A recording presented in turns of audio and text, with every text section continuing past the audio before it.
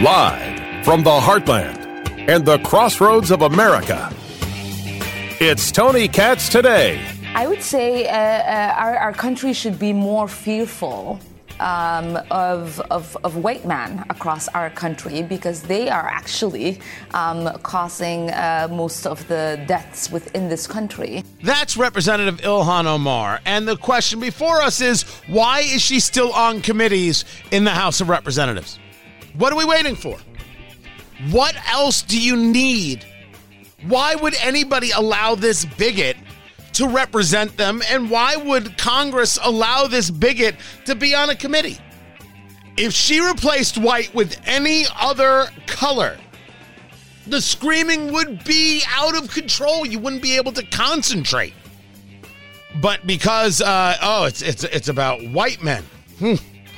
Then it's fine. You know, she's married to a white man. Yeah, after she was married to her brother, she married this guy by destroying his marriage. Yes, that's Ilhan Omar. Oh, wasn't married to her brother? Well, prove that one to me. I'm not saying that it was gross. I'm saying it was for purpose of getting into the country. Oh, I don't have the story? Well, then what is the story? Could we investigate? Could we look? Could we see? I mean, it's a weird story. But even if all of it checked out, she is married to a white guy and just said that white men are the problem and the reason for all the violence in the country, which, may I just say for the record, is what guys in the KKK say about black men. I mean, what a weird place to put yourself. Tony Katz Today. What's going on, everybody? 833-468-8669. 833-GOT-TONY. Don't ever get angry with me for noticing the insanity of other people and how it connects to other insanity. What is the difference between this line right here? I would say our country should be more fearful of white men across our country, because they are actually causing most of the deaths within this country. What's the difference between Ilhan Omar at that moment and a KKK member who uses the exact same terminology but says black people? The answer is nothing. Same theory, same philosophy, same attitude, same belief, same hate, same despicableness. Why would you want either one of them representing you? Why is anybody mad at me for noticing that she is engaging the same exact talking points of the KKK, just using a different color? If it's hate, right? Let's do this again for the people in the cheap seats. If it's hate, right? This is what we know. This is what we're told we're supposed to believe, we're supposed to take as fact. If it's hate, it's hate, it's hate. Yet somehow that's not hate? No, I think we have to make an example of it and treat it as hate. And that's why she has to be removed from her committees. Never mind for her anti-Semitism and the cowardice of the progressive left in calling her out for her anti-Semitism, because of course, they buy in.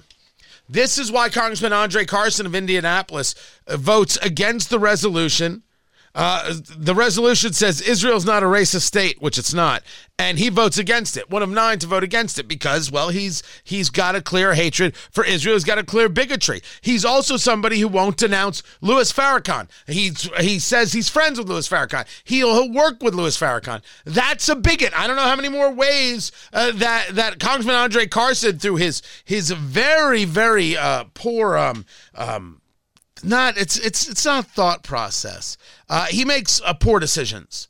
He makes decisions that have him siding with bigots. He's done it with Rashida Tlaib. He's done it with people on the terrorist watch list in conferences that he was going to attend, and then it was called out, and all of a sudden, I wasn't supposed to attend. I wasn't supposed to be on the flyer. This was quite a few years ago. And now, with Ilhan Omar, and I should say, well, it was Ilhan Omar, Rashida Tlaib, and a bunch of others, like Representative Ocasio-Cortez, who are, I'm not going to go see a speech from Isaac Herzog, the president of Israel. I'm going to vote against this resolution because Israel is a racist state. No, it's not. It seems that Congressman Andre Carson is always on the side of the bigot. Now let's find out if he's on the side of Ilhan Omar. Does he think that white men are the problem? Is that what he thinks? Because it's what Ilhan Omar thinks, and therefore Ilhan Omar is not suited to represent the people. I would favor full expulsion at this stage of the game. How despicable can you get? Steve King got annihilated, the congressman from Iowa, destroyed for his commentaries. They were worse than this? Notice there's no defense of his commentaries. I'm asking, were they worse than this? And how in the world do you grade them? And why would you? Why would anybody be okay with this? You should note, by the way, she said this on Al Jazeera. She's married to a white man. She clearly thinks white people are the problem. And you know that I know, that we know, that she says this because it brings her votes. It brings her votes. By the way, you can point to FBI crime statistics and everything else if you choose. Say, oh no, this group and that group and the other group. I'm not even going to play that game. That game's crazy. I'm not going to play any game whatsoever. I don't even want to ask the Democratic Party to condemn her. They've shown, it's clear, they're a bunch of cowards. I want to discuss why Kevin McCarthy and the Republican Party let her stay on committees. It wasn't enough to remove her from foreign affairs. She gets removed from everything. Her bigotry deserves expulsion. But I don't think expulsion actually gets you where you want to be. Now you say to me, Tony, if she deserves it, she deserves it. Look, I hear you. I absolutely hear you. And there should be things that are above politics. I hear you again. I believe this to be true. I believe this to be one of those cases. But I believe her expulsion would just get her reelected in that district, because that district doesn't seem to care about hate. They only seem to care about being hateful. And it could be utilized as a rallying cry. I think you get much more by removing her from committees as a way of saying we simply won't put up with this. I think you actually get more. Now, if I was in Congress, I'd be calling for her expulsion, right? If I was a member of Congress, I would absolutely be calling for her expulsion. I would deal with the rest on the other side, because wrong is wrong. But I could appreciate if some cooler heads say, whoa, we're not going to expel. We're just simply going to censure, and that's going to be it. We're going to censure, not censure. We might censure, and then remove her committees, and then that's it. The committee removal has to happen. And that way, we send our message, and we do the right thing. I could appreciate that that's what they're saying. I would be all about the removal. But I'm just understanding the politics. I want to make sure we're all clear about that. What I'm not clear about is why Democrats are okay with this. Why are they fine with this bigot? Why won't they condemn? Why do they condone so much hate? They talk about it all the time. The problems with hate. Oh, look at the hate here. Look at the hate on college campuses. Look at this. Look at that. Look at the other. But why? Why won't they condemn the hate? It's exactly what should happen, but they don't do it. It's one of the many problems with progressivism. You can't condemn one of your biggest strengths. Keep it here. I'm Tony Katz. This is Tony Katz Today.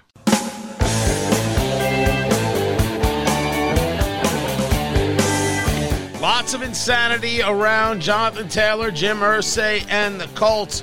We've talked about it. We'll get to that. There are a lot of things we don't know, some things we do. One of the things we do know is training camp. Training camp has begun, and Westfield, Grand Park, they see the economic benefits. At least one assumes they do. Tony Katz, good to be with you.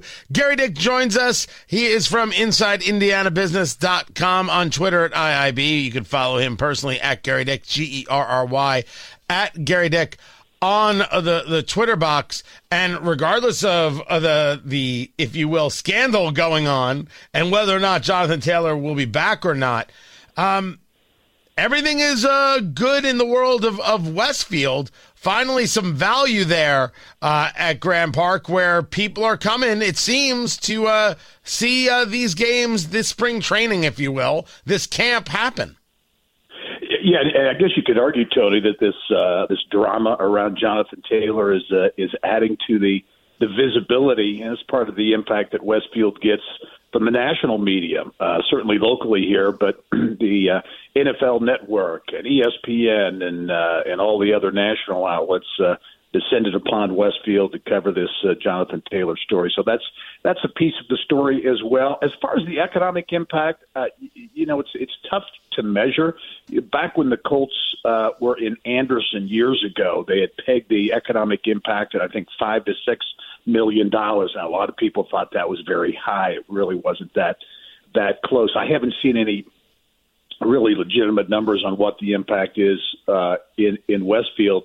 But you can just, the eyeball test, see from the number of people who are there over the weekend, number of people in restaurants in the various venues around town. Folks typically aren't coming there to stay overnight. There's not a whole lot of hotel revenue, but there is impact from the economy standpoint. A lot of businesses around Westfield seeing a little bump during training camp. I think when it comes to the whole Grand Park conversation, of course, they're trying to sell it. Who can actually run this thing? They took this massive bet, and while it seems that the bet hasn't paid off, maybe I'm not in touch enough with the people of Westfield to understand it fully. But I don't see where there is great anger, but rather a question of, okay, what do we do now? Is there anger in Westfield that Grand Park has not been the driver that they thought it would because they can't actually run it the way they believed they could? Well, I think, Tony, Grand Park has had detractors from day one since the idea was floated out there by the city's first mayor, Andy Cook. There are people who opposed it, didn't like the idea. On the flip side, you can look at some of the numbers that are out there. You're talking about $100 million in new development in and around Grand Park since it opened, and what it has brought into the city with the Colts and the Pacers and others there, and the things that it has attracted. So it certainly has its supporters as well. It was a big bet. It is a big project, one of the biggest youth sports complexes in the entire country, and I think it will continue to have those who don't like the idea, who don't think it was a good idea, but you've got those supporters who point to the traffic there and the economic impact that it has generated over the years.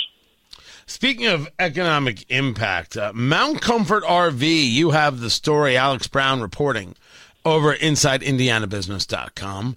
Mount Comfort RV is going to be acquired by Camping World. That seems to me to be not a story that is small. That seems to be pretty giant in my view. Yeah, it is. And Camping World is the big kahuna, if you will, in that world. Camping World Holdings, based in Illinois. Mount Comfort RV was founded in 2006. Used to be Mark's RV Sales. And, the company actually, it was just a few years ago in 2019, cut the ribbon on a $5 million sales center in Greenfield. So it's invested a lot of money, created a few jobs there, and it has obviously attracted the attention of some big players. And the anticipation is, I think this is the third location for Camping World in the state of Indiana. The anticipation is that we'll have the potential to grow in Greenfield as well. So we see this movement happening, and certainly when we talk about RVs, we talk about where they get built, which is northeastern Indiana. We talk about the idea that so goes the RV market, so goes America, so goes the economy.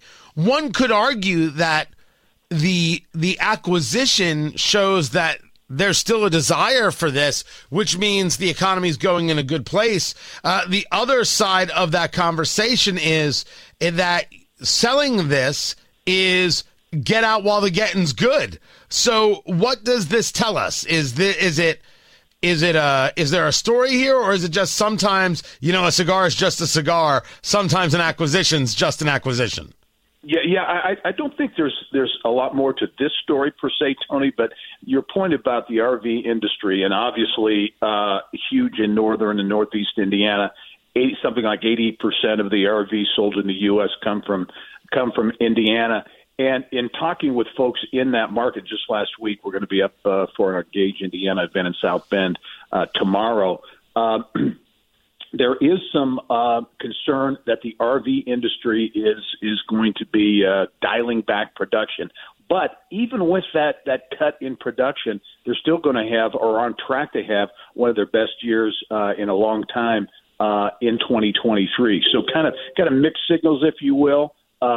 More on the positive than the negative side, and that's good for Indiana because that is such a huge industry, in particular in northern Indiana, and one that is very cyclical. Gas prices in the overall economy impacted in a big way. We discussed the Indiana State Fair, which opened this weekend to temperatures in the 4 billions, and yet still brought the people. Talking to Gary Dick of InsideIndianaBusiness.com on Twitter at IIB. The new pavilion, there's really this better look for the entirety of the fairgrounds. There's clearly an objective not to give up on this, but double down on this. The fair is always great. You're going to get nearly 1 million people to the fairgrounds. As we've discussed a little bit, maybe you can get a little more insight now. What's next for the fairgrounds? You're losing the Indy Fuel. You're going to be losing IUPUI, which will now be IU Indianapolis, playing there. How do they plan on making this up? And with all this investment in, what is it that they're reaching for? Yeah, I think a couple things. And you mentioned the fuel and IUPUI leaving ultimately the Coliseum. Stay tuned on that one. I was at the fairgrounds last week, did a show there last weekend, and I'm told there could be a big announcement regarding the Coliseum before long. So keep an eye on that. But in terms of that bigger picture, Tony, and I've covered the fair on and off years ago when I was a reporter at Channel 6, covered it a lot. And I've seen this transition, this transformation, if you will, with new facilities, new buildings. This Fall Creek Pavilion that you mentioned is really a great example of what the fairgrounds is looking at doing in terms of really enhancing their year-round status as a venue. That $50 million renovation of the Swine Barn is going to host these world-class ag events. So they're going to continue to get those kinds of events. But it's also going after sporting events. They've got the NCAA Division II Track and Field Championships in 2025. They could put a portable track inside this agriculture facility that truly becomes a sporting facility. They've established a partnership with U.S. Track and Field for seminars and coaching clinics and a number of types of meetings throughout the year.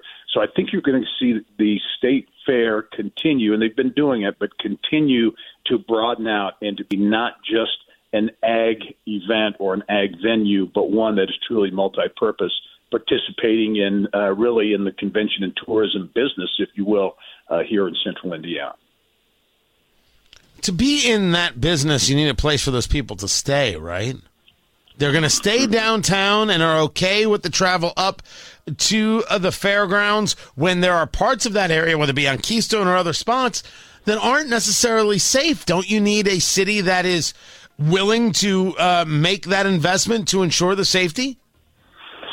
Yeah, safety always is an issue, no matter when or where you're talking about or what city you're talking about. And I think what the fairgrounds will tell you is, from a central location right in the central part of the city, 38th and Fall Creek, you've got downtown that's 10 to 15 minutes away. You got the North Keystone, as you mentioned, North Keystone, the north side area that is not far away as well. So they feel as though they're positioned from a geography standpoint, if you will, well to attract folks. Gary Dick, InsideIndianaBusiness.com on Twitter at IIB. Always good to talk to you. Like getting the insights. More is coming up. Find everything at TonyKatz.com. This is Tony Katz Today.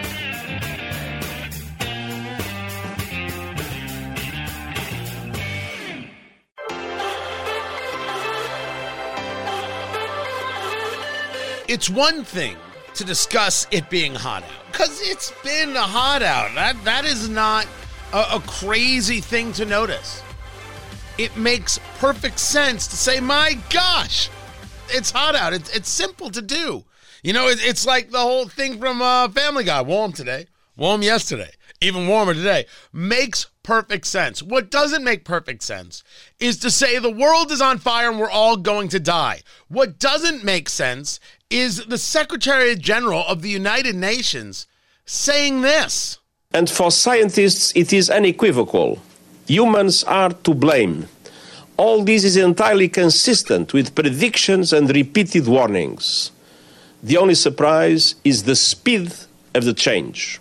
Climate change is here, it is terrifying, and it is just the beginning. The era of global warming has ended, the era of global boiling has arrived. It's terrifying, it's frightening, it's man-made. The era of global warming has ended and the era of global boiling has begun. Well, good night, kids. Sleep well. Tony Katz today. Good to be with you. Find everything at TonyKatz.com. And that right there, that is James Taylor. He's the president of the Heartland Institute, heartland.org. And they address these issues, engage climate from a practical perspective, not the political perspective. And over the course of the last week, James, it has been this surreal fear-mongering, and there are two ways this gets described. And the first one came from CNN. This now famous tweet. This month is the planet's hottest in around 120,000 years. And it's this image of basically this cloudy kind of gray sky. It looks like forest fires. And then you've got these three women all disheveled. Like, my gosh, what's happening? And they're all wearing sweaters, James. Because it's so hot, you have to wear a sweater. Clearly, the weather is being dictated by Jewish grandmothers saying, I'm hot, put on a sweater. That's the way this one went. And for those of you who want to send me an email, please send it care of my rabbi. There's a lot of fear-mongering, James. Your take on that tweet from CNN and what your organization has been seeing as we had a hot week last week. Well, CNN's tweet is propaganda on steroids. All they have to do is go to the very first United Nations Intergovernmental Panel on Climate Change report, because the United Nations documents, the UN itself documents, that 1,000 years ago, 2,000 years ago, 4,000 years ago, during the vast majority of the time period that human civilization has existed, temperatures have been significantly warmer than today. In fact, for most of the Earth's existence, temperatures have been much, much warmer than today. So what happens in this crazy world of climate alarmism? Somebody somewhere, some obscure person claiming to be a scientist, makes a stupid claim like these are the hottest temperatures of the past 120,000 years. And then all of a sudden, everyone repeats it like as if it's fact. It's like they're watching Al Gore. Everything Al Gore says must be true. But the fact of the matter is science itself, the United Nations itself, has proven repeatedly, convincingly, irrefutably, that tweet is simply false. So the idea that it's false versus the idea of why they put it out. Somewhere CNN felt that they had a basis for putting this out. They had a rationale, something that they could point to. Do you know what that was? As best as I can tell, because this has been like a ball of string rolling downhill and unwinding. But basically what's happened is somebody somewhere makes some statement, makes some claim without backing it up. And he or she may have a science degree, but they don't back it up. But somebody hears it somewhere, and now it becomes repeated everywhere. They get their talking points from the climate establishment. Okay, oh, look, here it is. We have to keep repeating this. But the facts are the facts. Go to the United Nations Intergovernmental Panel on Climate Change's own report. Go to the numerous peer-reviewed studies that have documented. It has been the long-term consensus, documented in peer-reviewed literature, documented in all sorts of temperature reconstructions, that today's temperatures are unusually cool, not warm. And building upon CNN's tweet where they make it seem like everyone's dying from heat, a peer-reviewed study in the medical journal Lancet, it's the most prestigious peer-reviewed medical science journal in the world, documents that 19 times more people die from cold temperatures than from heat. As temperatures warm, it is saving millions of lives every year. That is an interesting bit of data. Talking to James Taylor, president of the Heartland Institute, heartland.org.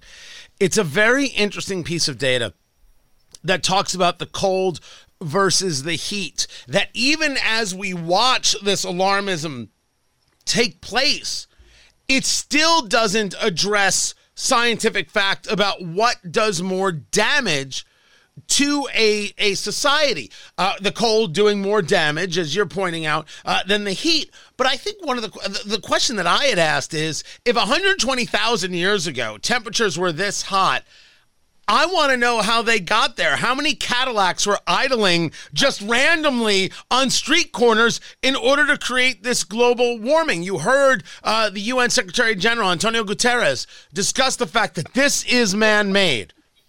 Is man responsible for growing temperatures, or I should say, are there growing temperatures, for temperature fluctuations or climate issues being two different things in the U.S. and around the globe? Yeah, that's a great question.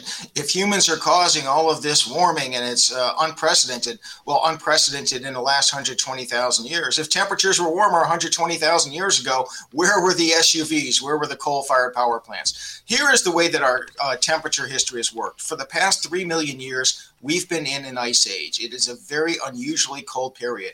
During this ice age, we have about 100,000 years of cold temperatures interrupted with about 10,000 years of warm temperatures. And that cycle goes over and over and over. We are in one of the rare warm cycles. We've been in this warm cycle for about 10,000 years. It's probably going to end soon. What we know is that during this warm cycle, during this past 10,000 years, temperatures have been warmer than today for most of this cycle. And we can go back 120,000 years ago to the last warm cycle, and temperatures were warmer in that warm cycle than they are today. Temperatures were warmer in the warm cycle 2 times ago than they are today. Temperatures were warmer 3 warm cycles ago than they are today. The Earth does not have a fever. The Earth has pneumonia.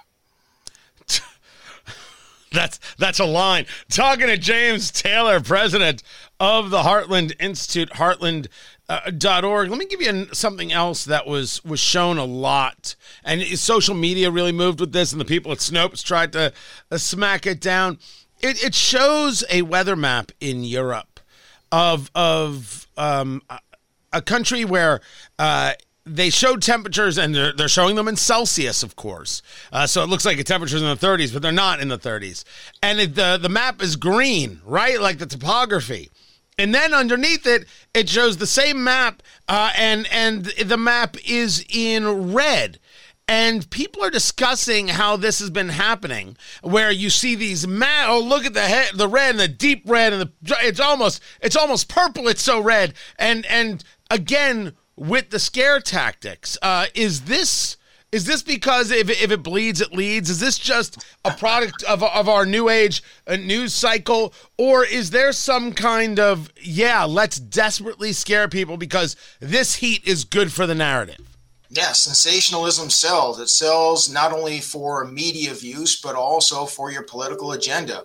When Antonio Guterres, General Secretary of the United Nations, says that the temperatures are boiling, no, the Earth's average temperature is 59 degrees Fahrenheit. Last time I checked, that's 163 degrees cooler than the boiling point. And it's also a fact that most of the world's population lives in tropical or subtropical climates. Warmer temperatures are what are conducive to human health and welfare. There's a reason why here in the United States, which, by the way, most of the U.S., it's closer to the equator than the North Pole, but even here, most of the population dreams about retiring in Florida, California, Arizona, Texas, warm climates. There's a reason why most of our population is migrating from colder climates to warmer climates. Propaganda is one thing, but scientific facts are another. Talking to James Taylor, he's the president of the Heartland Institute, heartland.org. This was President Biden last week at a press conference. First, he's taking action to deal with the extreme heat. I'm announcing additional steps to help states and cities deal with the consequences of extreme heat. First, I've asked Acting Labor Secretary Julie Su to issue a heat hazard alert. It clarifies that workers, have federal heat-related protections. We should be protecting workers from hazardous conditions, and we will. And those states where they do not, I'm going to be calling them out, where they refuse to protect these.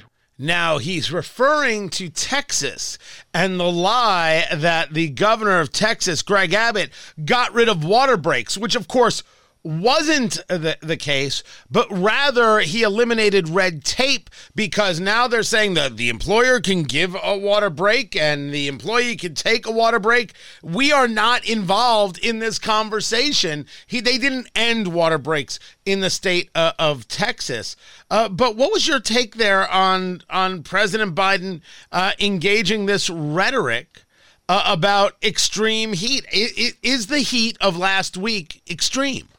No, it's not. You can go to the National Oceanic and Atmospheric Administration. This is the federal government's own webpage. They have data for the state of Texas. What it shows is that days of extreme heat, the frequency of extreme heat days in Texas is declining. We're seeing fewer of these extreme heat days than we used to. Now, global warming is not going to make all extreme heat days go away. So you're still going to get some. But if you want to say that climate change, global warming is causing all this excessive heat, look at the numbers. 80 years ago, 100 years ago, days in which temperatures exceeded 100 degrees in Texas, according to the federal government's own data, were much more frequent than is the case now. And that's not just in Texas. For most of the states in the country and for the country as a whole, you do not see an increase in extreme heat. Indeed, you see a decrease. To the extent that the Earth's temperature is warming moderately, that warming is occurring almost entirely during winter at northern latitudes and at night. It's making the coldest of coldest temperatures more mild. That's pretty much the warming we're getting. And that's a good thing. And before, just to put a cap on this, something else Joe Biden said during that presser at the fake White House they have at the OEOB. It's very weird. It's super weird. Listen to this. Most people don't realize that Texas is one of the states that has the most significant. Its energy is most significantly supplied by wind and solar in Texas. And I know there's some in your state want to turn that around, but it's working, and it's moving in a big way, and it's cheaper. And it's solar and wind are cheaper, and if so, can I ask you, James, cheaper than what? Okay, first of all, though, when it says that it's working, there's a reason why we had these blackouts during the extreme cold in temperature a couple of years ago. There's a reason why we get rolling blackouts during the summer in Texas. It's because Texas relies on wind and solar power, which don't work. You cannot flip a switch and turn them on. You have to hope conditions are just right. But as far as the cost of it, no, we know for a fact that wind power, solar power is substantially more expensive than coal, than natural gas, than nuclear power. There is a reason why states have to pass laws forcing people to buy wind and solar power, because without those laws forcing people to do it, people won't buy that. There's a reason why the federal government subsidizes wind and solar power so much, because even with the subsidies, although they're more expensive, without the subsidies, people would rebel.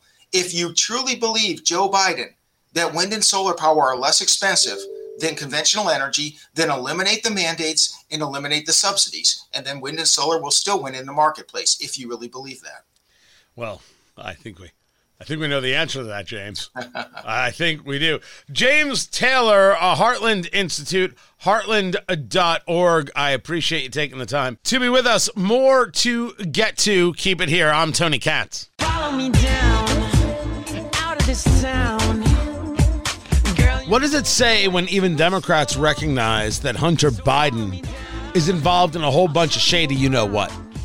What does it say when even Democrats are acknowledging that Hunter Biden should be held accountable if he used his father's influence to commit crimes? But we know that he used his father's influence to do everything in his life. He has nothing else. No other discernible talents or skills or abilities. Nothing that breaks him out as his own man. Only somebody who lives in the shadows. Tony Katz.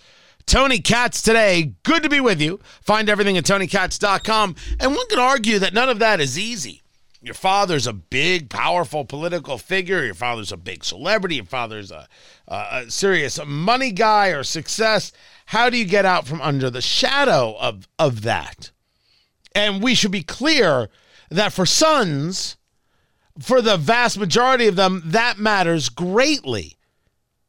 I do also think it matters to levels of personality, not only the personality of the kid, but the personality of the adult, who the father or the mother, who is the celebrity or the large figure looming large over their life, and how they teach them how to deal with it.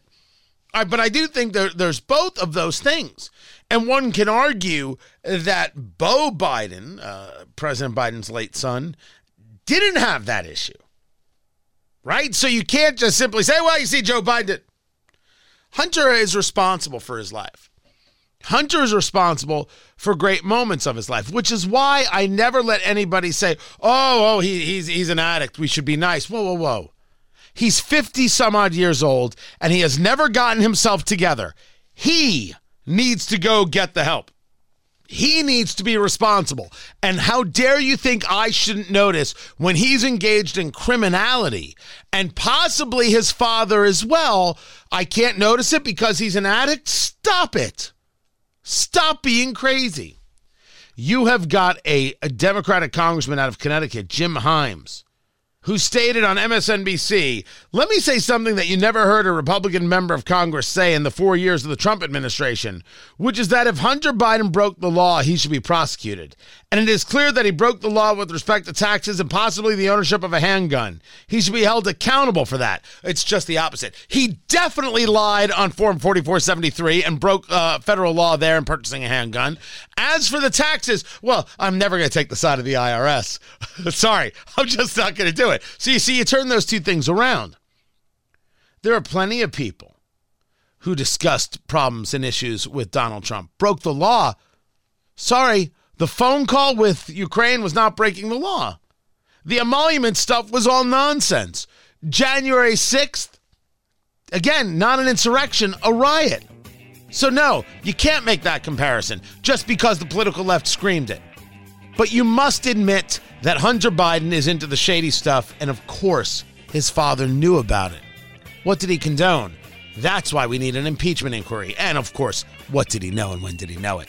Find it all at TonyKatz.com. Tomorrow, everyone, take care.